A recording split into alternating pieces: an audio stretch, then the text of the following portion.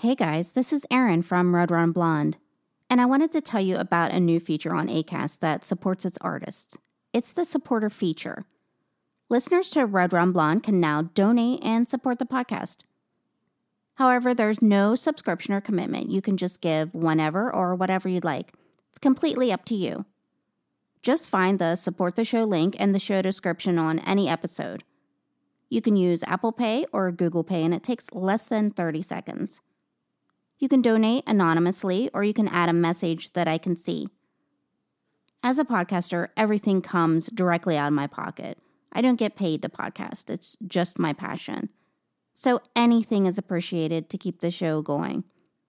Thank you so much, guys. And now on to the show. There's never been a faster or easier way to start your weight loss journey than with PlushCare. PlushCare accepts most insurance plans and gives you online access to board-certified physicians who can prescribe FDA-approved weight loss medications like Wegovy and Zepbound for those who qualify. Take charge of your health and speak with a board-certified physician about a weight loss plan that's right for you. Get started today at plushcare.com/weight loss. That's plushcare.com/weight loss. plushcare.com/weight loss. I'm Sandra, and I'm just the professional your small business was looking for. But you didn't hire me because you didn't use LinkedIn Jobs. LinkedIn has professionals you can't find anywhere else, including those who aren't actively looking for a new job, but might be open to the perfect role, like me. In a given month, over 70% of LinkedIn users don't visit other leading job sites. So if you're not looking on LinkedIn, you'll miss out on great candidates like Sandra. Start hiring professionals like a professional. Post your free job on linkedin.com/people today. Hello and welcome to Red Run Blonde. This is a true crime podcast. Each week, I'll explore a case, the victims, the facts, and the mystery surrounding it. Some are solved, some remain unsolved. I'm your host, Erin Fleming.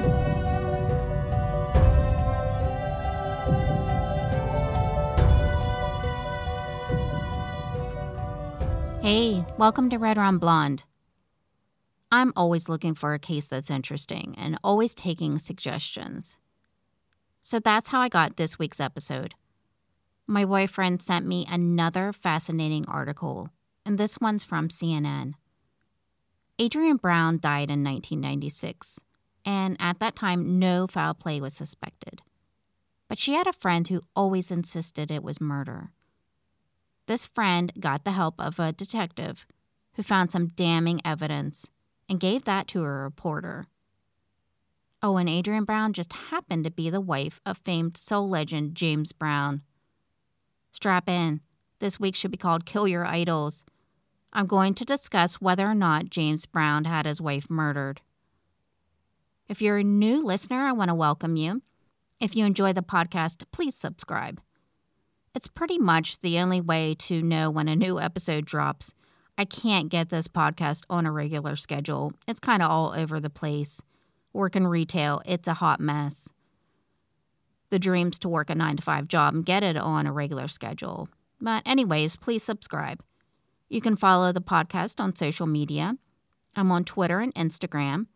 And there's a Red Run Blonde Facebook group. I want to give a very warm, special welcome to the newest member, Niels. Man, thank you for all your support. Niels wrote a really lovely review of the podcast, and it's really appreciated. Now, on to the show. I have to admit I don't know much about the singer, James Brown's personal life. You know, everyone knows his music, of course. We all know his presence that he commanded on stage, the whole thing with the cape being draped over his shoulders, his big persona. And we all know about his arrest later on in life when he infamously ran from the cops. But, you know, I didn't know much about his personal life. So this article for CNN by Thomas Lake was very revealing, very disturbing. I can't say I look at James Brown the same way now. He was born James Joseph Brown on May 3rd, 1933 in Barnwell, South Carolina, in a one-room wooden shack to his 16-year-old mother, Susie. He was intended to be named after his 22-year-old father, Joseph, but his middle name was inadvertently switched on his birth certificate. The family was extremely poor, and his father was very abusive, causing his mother to leave the family and move to New York. His father then took him to live with his Aunt Honey, who ran a brothel in Augusta, Georgia. So this is not the ideal childhood. And it was all during the Great Depression, so money was really hard to come by. As a kid, he did whatever he could to earn extra money, from shining shoes to picking cotton to dancing. If you want to get some kind of perspective on how poor he was, here's a quote I read on biography.com. "I started shining shoes at 3 cents, then went up to 5 cents, then 6 cents. I never did get up to a dime. I was 9 years old before I got a pair of underwear from a real store. All of my clothes were made from sacks and things like that." It's really sad childhood that he had, and he never went far in school. He was kicked out of 6th grade for insufficient clothing. From there, he turned to a life of crime. And when he was 16, he was arrested for stealing a car and got 3 years in prison.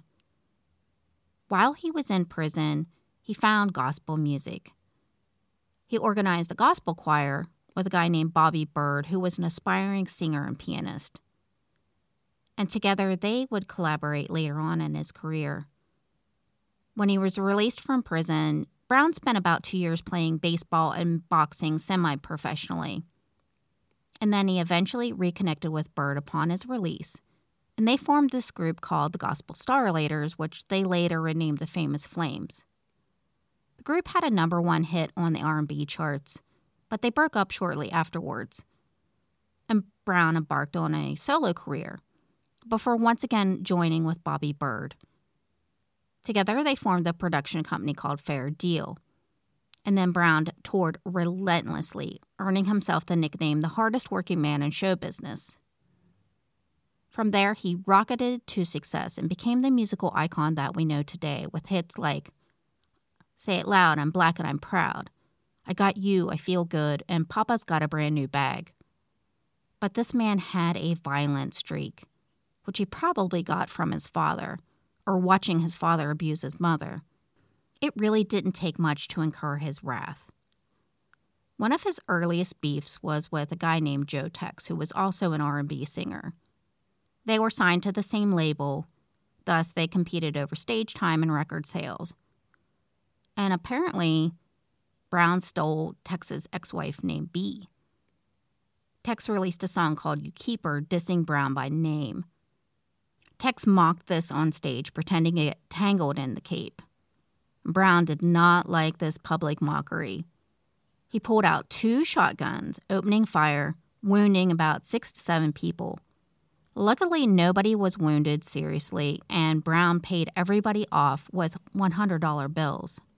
And these violent actions also came through in his personal relationships with his wives and his girlfriends. He was married a total of 4 times, and each relationship was fraught with abuse. Wife Tammy Terrell claimed he went so far as to hit her one time with a hammer. The relationship that we're going to focus on today was a 3rd marriage to Adrienne Louise Rodriguez. She was a hairstylist when she met the soul singer. Adrienne was raised in South Central Los Angeles by her abusive grandmother. So there they had something in common. And it was really no surprise when they married quickly. She probably just wanted to get out of that house. Years later, when Adrienne died 2 days after having a cosmetic surgery procedure, it was just assumed her death was due to complications. However, her friend Jackie Hollander always thought foul play was involved. But years went by before anyone seriously looked into anything other than natural causes. Jackie contacted a Beverly Hills police detective who was assigned to the case, a guy named Steve Miller. And CNN's Thomas Lake contacted him for the story since this detective kept all of his notes. In his notebook, 16 years later, he noticed notes from an informant who was adamant about Adrienne being murdered and knowing who did it. The story jumps back to 1988, when Adrienne and Jackie met in secret in Augusta, Georgia. They'd been warned not to be friends by James Brown and his lawyer. But there was something that was bothering Adrienne. James came home really high after being out all night, and to top things off, she found blonde hair and an earring in his van. She knew it was Jackie's. But that's when Jackie broke down and told her everything that happened that night. Jackie had been to James Brown's office to discuss some charity work. She worked with him as a songwriter and a backup singer, as well as working with him on charitable contributions. So under the guise of showing her this car that he was working on, he lured her into his vehicle and drove her to an isolated area. And there he repeatedly raped her for hours by gunpoint. And when James arrived home, he was high. He threw Adrian's clothes onto the yard and he pointed a rifle at her. She called the police but didn't press charges. They were called back to the residence about 3 days later when Adrian claimed he fired that rifle at her again, as well as beat her with a metal pipe. There was a neighbor who corroborated the story, as well as there being a bullet hole in Adrian's car tire. Brown was arrested, and Jackie hoped police would somehow follow clues back to her rape that occurred earlier that night. But nothing came of the rape or the shots that were fired at Adrian. And when the women met, Adrian explained why. She said she had to drop the charges out of fear. Her husband had both gangsters and police on his payroll. And Brown wasn't stupid. He knew that if these two women talked, they could put their stories together and have some real damning evidence against him. So Jackie was scared, and her tactic was to keep silent and prove to Brown that she wasn't a threat to him. That involved continuing to do charity work for Brown, as well as signing a contract with his lawyer pledging 25% of her songwriting income. And this same lawyer, Buddy Dallas, knew about this assault. A writer named Stanley Booth wrote a book about Brown in 1992, claiming that Jackie and Brown were lovers despite being told about the attack by her. So this is pretty disgusting. Jackie was never the same since that rape. She lost weight, she couldn't sleep, and she thought about killing herself all the time. In addition, she and her husband were convinced their home was under surveillance. Weird holes were found drilled in the walls of this relatively new home. She had filed suit against this author, but a judge ruled that the relationship between Brown and Jackie was pretty ambivalent. So now this accusation was out there. A month after this ruling, someone broke into Jackie's mother's house and beat her mother, putting her into the hospital for 3 weeks. Coincidentally, all of Jackie's documents about Brown were hidden in her mother's house. And after this break-in, they mysteriously disappeared. Fed up, Jackie hired former FBI agent Richard Ratcliffe to administer a polygraph test on her, and she sent it to Wayne Huff, an investigator for the state's prosecutor's office in South Carolina. This test showed she wasn't lying about the rape. Around that same time in 1995, Adrian had been admitted to the hospital due to what was thought to be a prescription overdose. But Jackie feared that it was James trying to have his wife killed. And despite Jackie telling everyone her fears, no one took her seriously. This could be attributed to Adrian's public support of her husband. She was very vocal in her support of him during his prison term in 1988 after this pretty famous police arrest. So it might have been hard to believe that he wanted his wife dead. But no one could ignore the continuing domestic abuse. Brown continued to beat his wife, but she always dropped the charges. And this is not unusual in domestic abuse cases. The police had been called to Brown residence enough to realize that something was going on there. When Adrian retracted her most recent statement saying he hit her in the lip, prosecution went ahead on the case anyway. I'm Sandra, and I'm just the professional your small business was looking for. But you didn't hire me because you didn't use LinkedIn Jobs. LinkedIn has professionals you can't find anywhere else, including those who aren't actively looking for a new job, but might be open to the perfect role, like me. In a given month, over 70% of LinkedIn users don't visit other leading job sites. So if you're not looking on LinkedIn, you'll miss out on great candidates like Sandra. Start hiring professionals like a professional. Post your free job on linkedin.com/people today. If you thought the only way to get a more defined jawline with natural-looking results was through surgery, think again. Juvederm Volux XC is a non-surgical injectable gel filler that improves moderate to severe loss of jawline definition and can help you achieve natural-looking results with little downtime. Even better, this improved definition lasts up to 1 year with optimal treatment. No maintenance required. Improve jawline definition for a smooth, sculpted look with Juvederm Volux XC. For important safety information and to find a licensed specialist, visit Juvederm.com. That's Juvederm.com. Not for people with severe allergic reactions, allergies to lidocaine, or the proteins used in Juvederm. Common side effects include injection site redness, swelling, pain, tenderness, firmness, lumps, bumps, bruising, discoloration, or itching. There's a risk of unintentional injection into a blood vessel, which can cause vision abnormalities, blindness, stroke, temporary scabs, or scarring. Talk to a licensed specialist to find out if it's right for you. The story then goes back to Jackie. It had been 7 years since the women first discussed this rape by Brown. And since then, Jackie had been followed and surveilled by men connected to Brown. A security expert confirmed that a hidden microphone was found at her house. So she's not crazy in making this up. By this time in her life, she was almost 40, getting divorced, and working as a waitress. She had planned to go after Brown for assaulting her. Investigators Jim Saunders and Wayne Huff began seriously looking into the case. Meanwhile, Jackie felt like she was still being followed. Her therapist even noticed suspicious cars parked outside before her appointments. And another therapist had a briefcase stolen from his car containing papers on Jackie. He found it really odd because his gun was also in the car, and it wasn't taken. Around that same time, Adrian was in the beginning stages of trying to divorce James Brown. And some interesting things came to light during discovery for the divorce. James Brown earned about $5 million on his last tour, but he came away with only $150,000. The rest of it went all to his employees. That same entourage wanted to keep him on drugs like PCP because they could control him, whereas his wife and daughters wanted him clean. Adrian told her lawyer that she was trying to separate James from these men that controlled him. She claimed that she was afraid for her life because of this.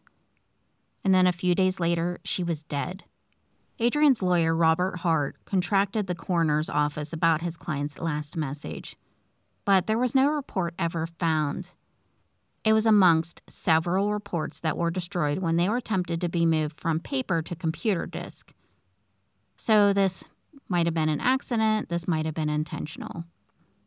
Another person very suspicious of Adrian's cause of death was Kay Mixon, who worked with domestic violence victims in South Carolina.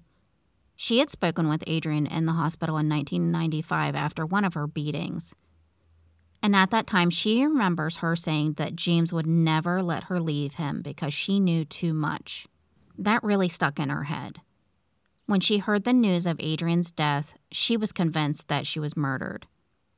This cause of death as an overdose didn't fool her at all.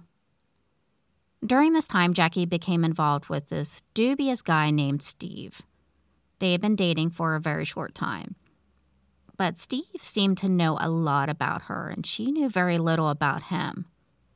There were some really odd coincidences, like the night that she watched Forrest Gump, and then the next day he asked her if she'd ever seen it. And the time she had a really long conversation with a friend about Steve, and then the next day he asked her if she'd ever had a long conversation about him. When she asked why he was in Atlanta, even though he was from South Carolina, he jokingly said that someone had to clean up her dirty little tracks.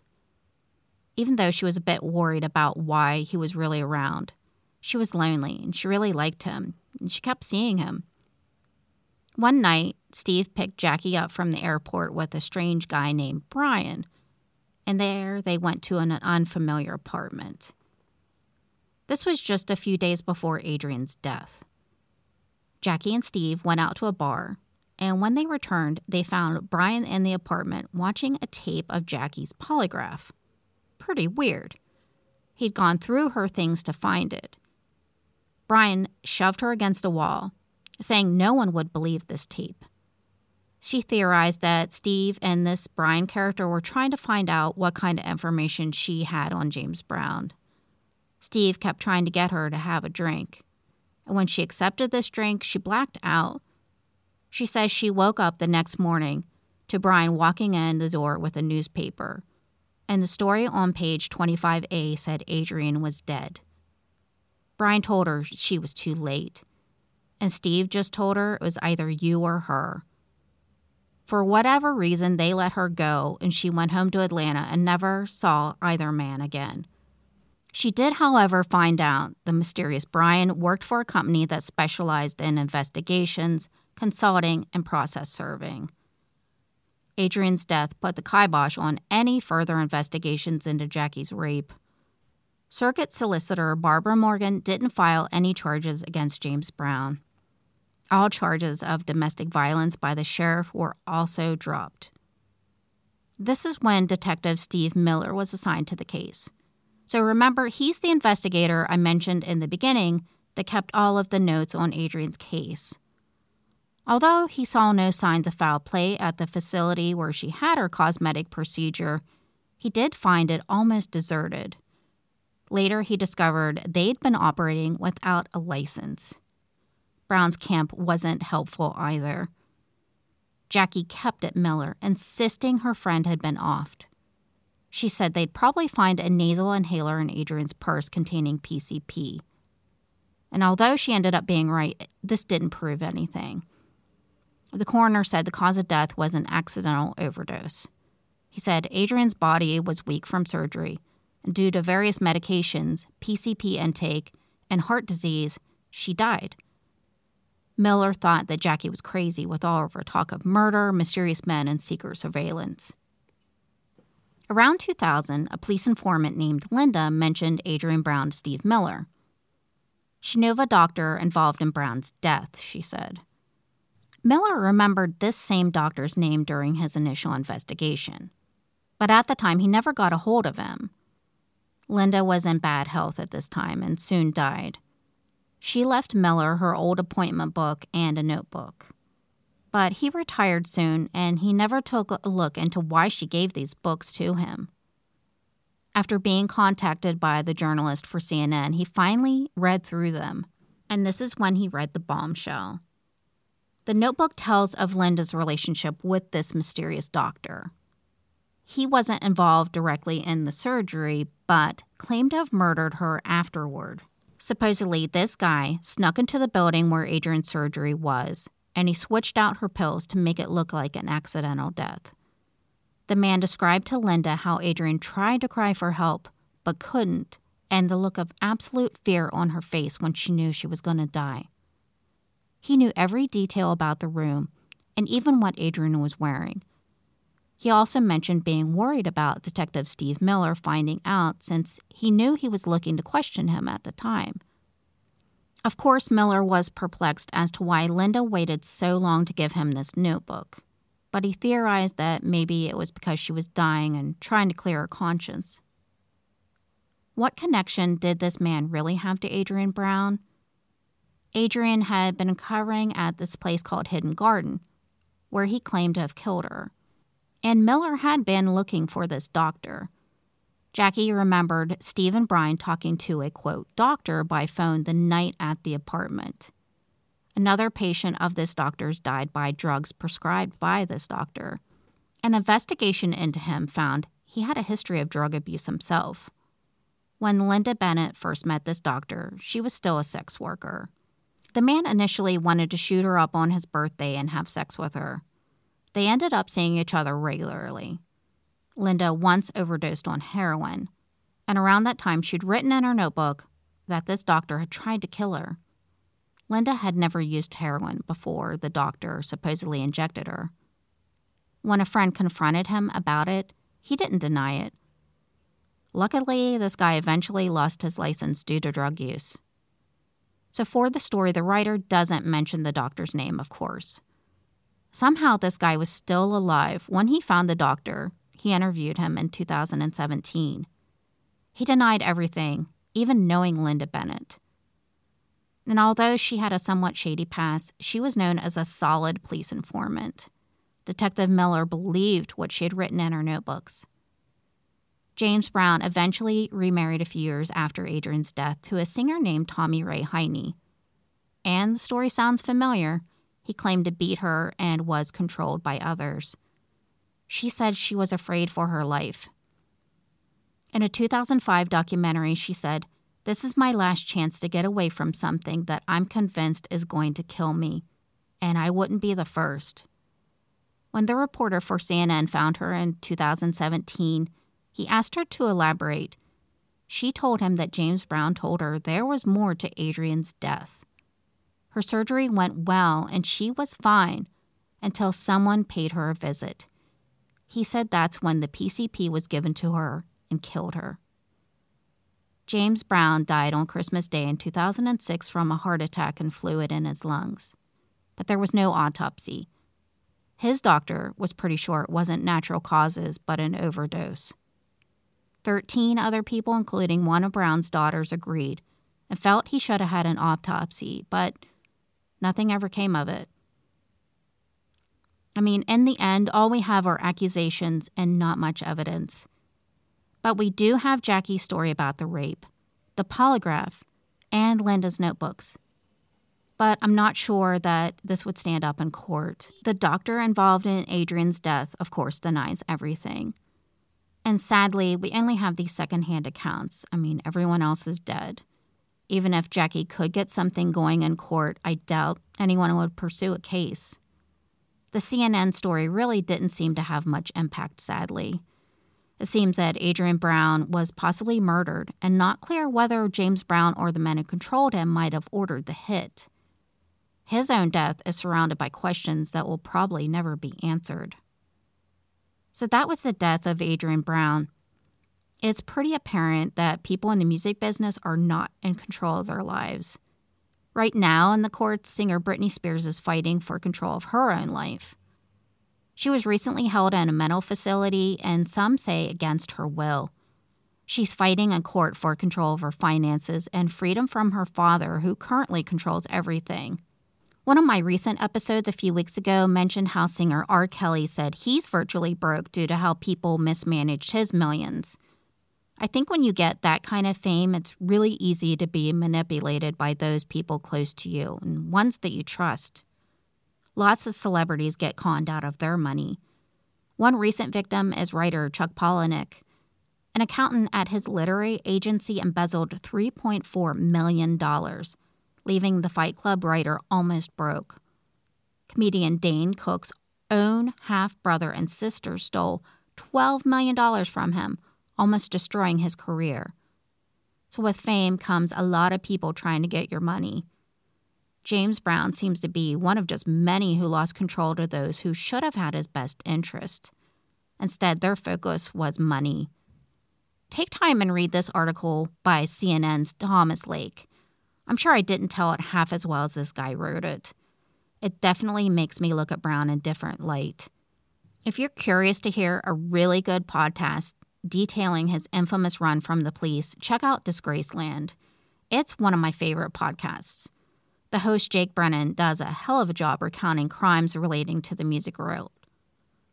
The podcast is so well done, and Jake is really likable. He has a great voice. You'll love it. And if you like this podcast, please subscribe. And if you're feeling generous, leave a good review. Thanks a lot, guys, for listening. It's been a rough couple weeks.